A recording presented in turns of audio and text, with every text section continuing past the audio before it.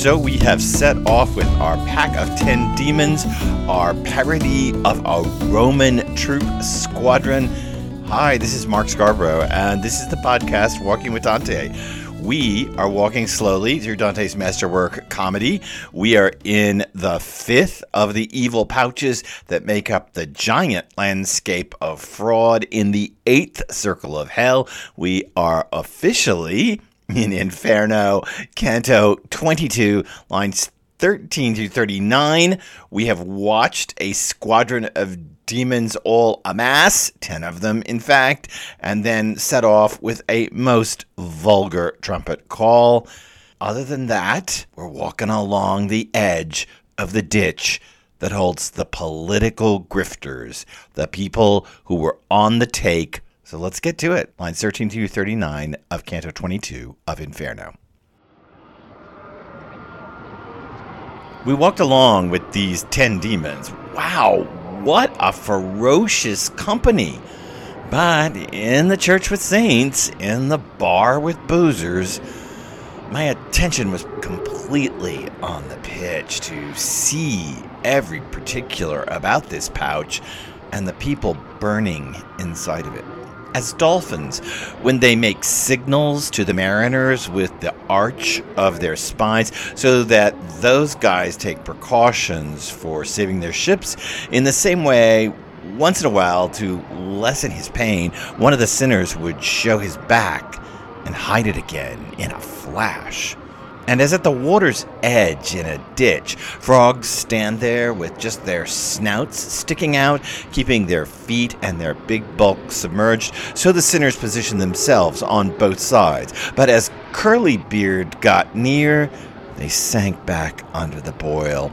I saw, and even now my heart still skips a beat, one linger a bit, just as you might see one frog hesitate while the others leap away, and Mange Dog, who was closest to him, hooked him by his tarred hair and hauled him on shore. He looked like an otter to me.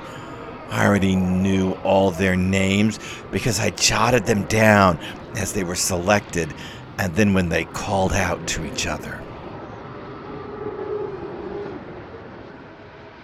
The passage is rather simple in what happens inside of it, but we want to make much of the passage itself. And I'm going to warn you before we get going here that while the plot, as it were, of this passage is rather easy to follow, here they are walking along, looking down in the ditch.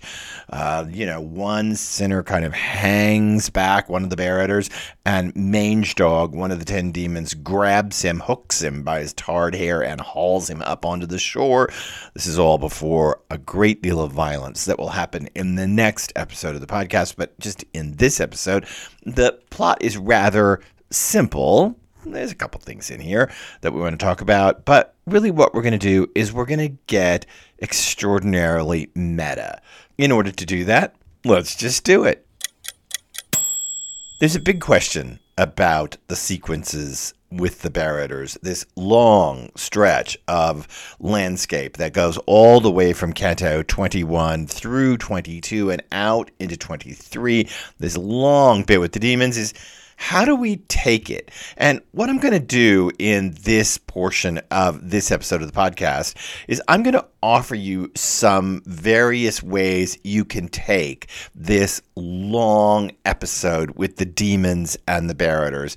I'm not going to necessarily reach any conclusions, but you'll see which one I favor because it brings up a bigger question. So let's talk about how to read this long sequence with the Barretters. And by read, I mean interpret in the fancy literary terminology. How do we interpret this? There's several ways you can do it. A lot of the commentators look at this long stretch in the fifth of the evil pouches as a comic interlude in the otherwise bleak landscape of hell.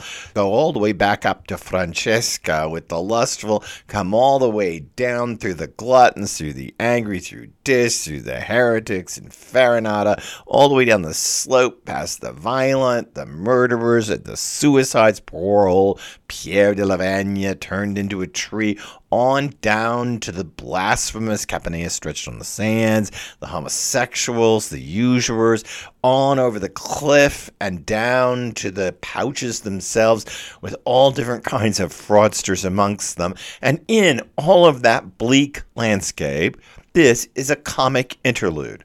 To call it a comic interlude is to notice that it falls as the fifth of 10 evil pouches. And so here, Dante's giving us a little bit of levity. It's like those weird scenes that are kind of hard to take in Hamlet or Othello, those weird scenes of low comedy that break out occasionally in Shakespeare's tragedies. They're hard for the modern world to take because the modern world is no good at seeing the dissonance between the comic scenes in Hamlet and the larger tragedy that's going all around it. Maybe. That's certainly the way many people see it. But while this is funny, I suppose, it's bodily vulgar.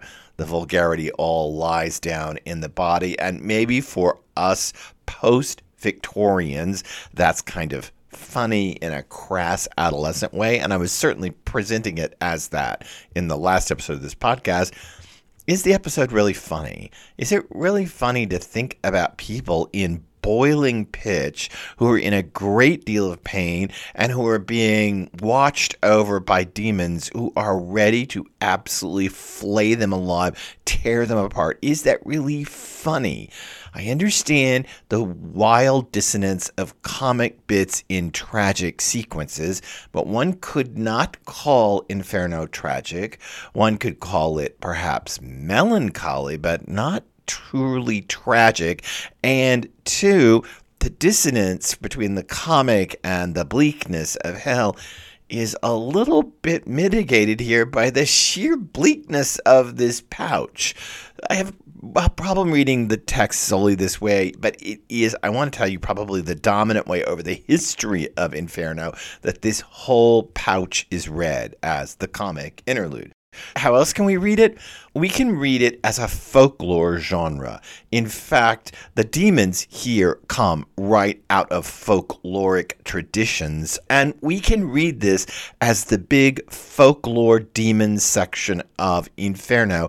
Critics who want to read this way, the folklore section of Inferno, see Inferno, and we haven't talked much about this, but they see Inferno as an encyclopedia of genres.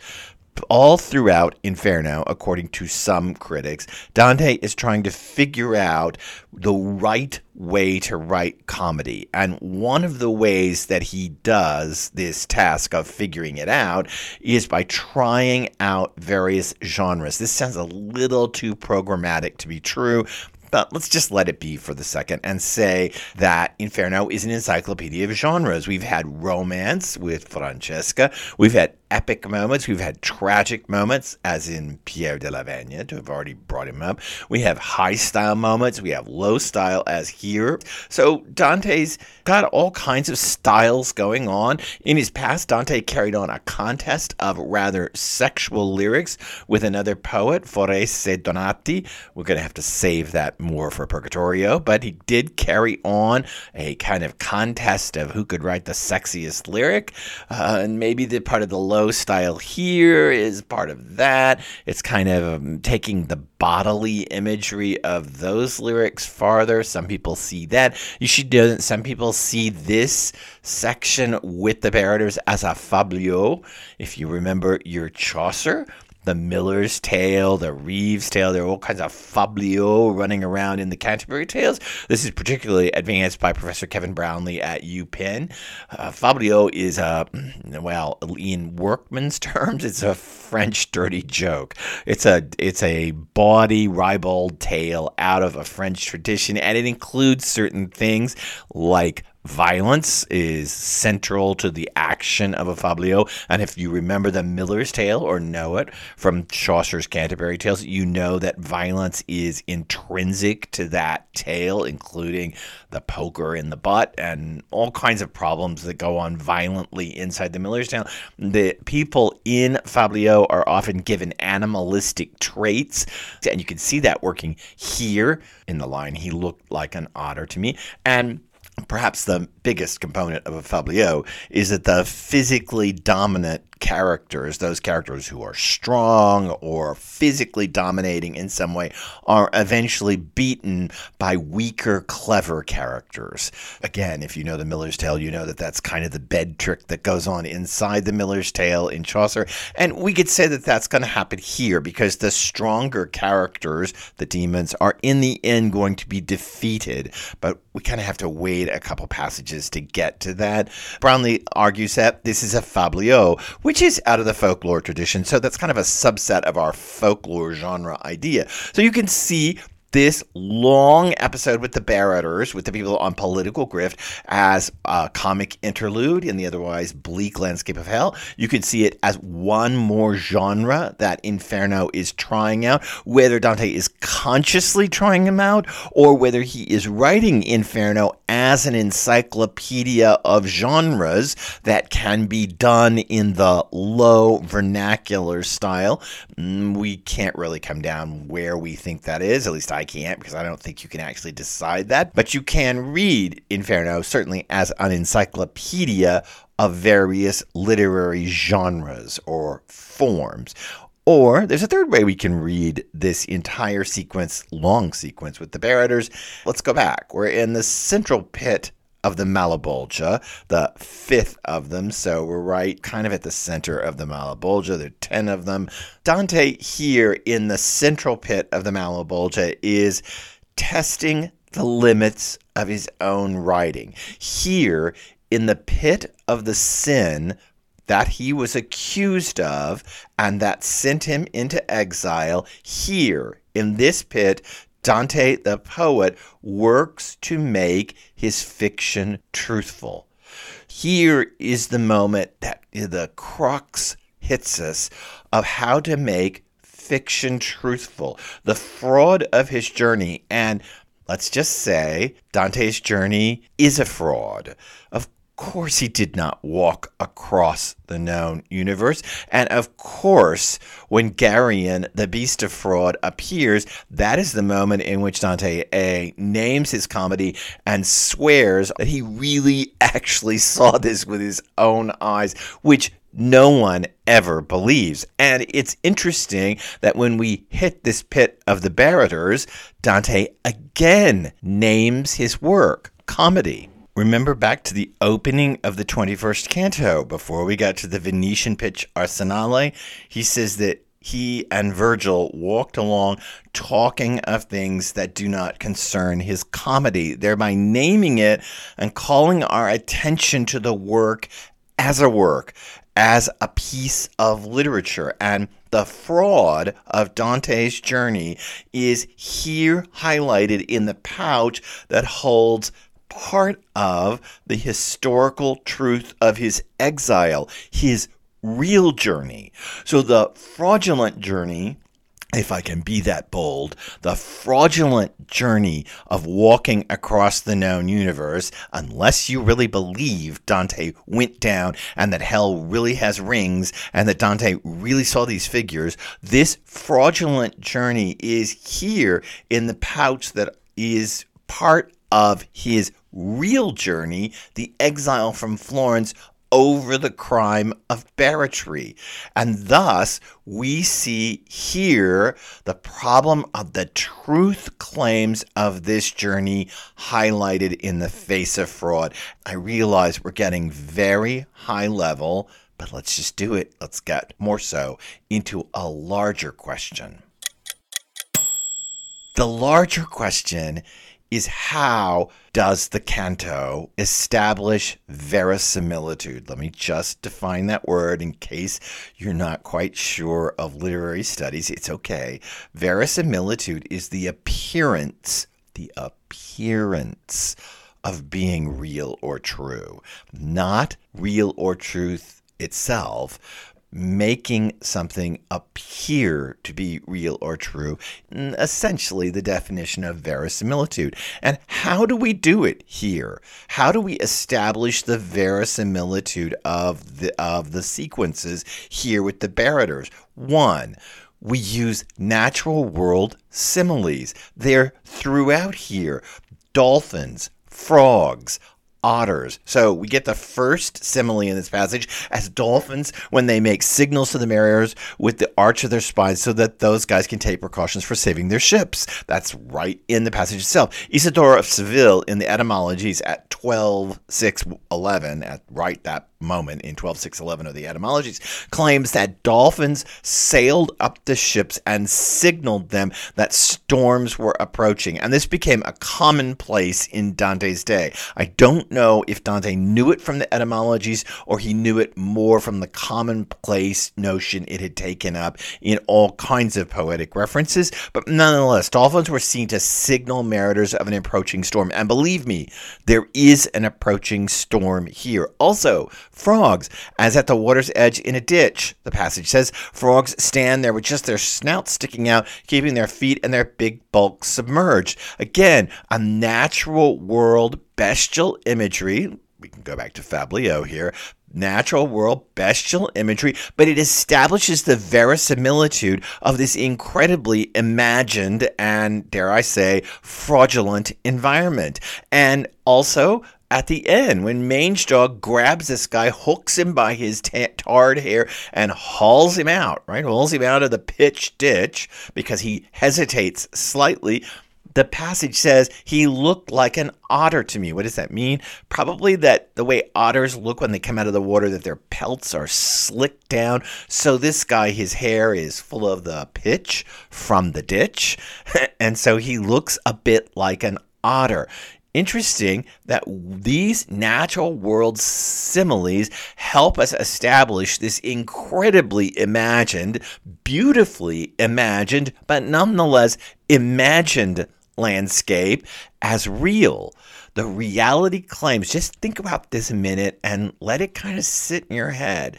The reality claims of the journey are founded here on a set of similes, of literary devices that compare this imagined world to the natural world. But just back up and hold right there and say the reality claim is bolstered by a literary device, a simile, and you can start to see the problems. Also, how else do you establish verisimilitude or the appearance of being real or true?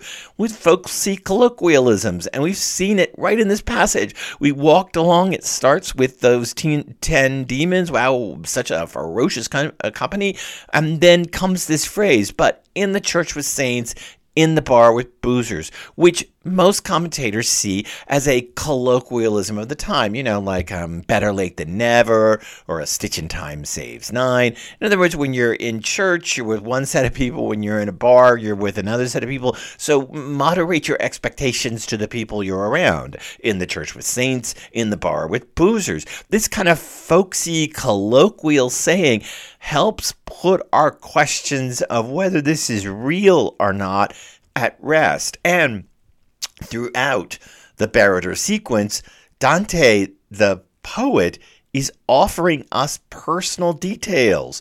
We saw Dante at Caprona at the battle in 1289. And most critics earlier, go back a couple episodes of this podcast, you'll see that. And in just the last episode of this podcast, we saw the knights amassing and raiding parties, Eumene Verezzo and all that. Most commentators think that's a reference to Dante's involvement in the Battle of Campaldino in 1289. So Dante the poet is advancing his own history. Now, perhaps he's advancing it to say, hey, I'm not guilty of barratry. I'm a really good Florentine who fought the good fight for the Florentines. Maybe. But at the same time, those personal details are helping establish the verisimilitude of this wildly imagined landscape. And our final point here of how to establish verisimilitude, is just admit it. Admit that you're writing it. How does the passage end? I already knew all their names because I jotted them down as they were selected and when they were called out to each other. So how did I know all these demons' names? Oh, I noted it down when Evil Tale called them out and when they were talking to each other. So yeah, I've got my little notebook. Remember, we've learned that Dante's taking notes that a lady, Beatrice, will ultimately have to gloss. So he's got his little notebook. He's jotting it all down. He's making reference to the writing process in the middle of this. Furthermore, and this is what's so intriguing, in the sequence of the Barrators, the poet is never very far away from the pilgrim. Notice even in this passage, the sinners position themselves like frogs. As Curlybeard gets near them, they sink back under the boil. But I saw, and then this phrase, even now my heart still skips a beat. That's the poet, even now. So suddenly we're at his desk. He's got his quill in his hand. He's got his parchment in front of him. He's starting to write. Even now, my heart still skips a beat. And those references to the battle at Caprona and the battle at Campaldino, those are references from the poet. The poet is never far away from these sequences with the Barrators and in this ditch with all of these demons, this highly imagined landscape. Here, in the central pits of fraud, we discover the ways that you can turn your fiction into truth. And thus, you can swear on your own work, comedy, that you really did see the beast of fraud.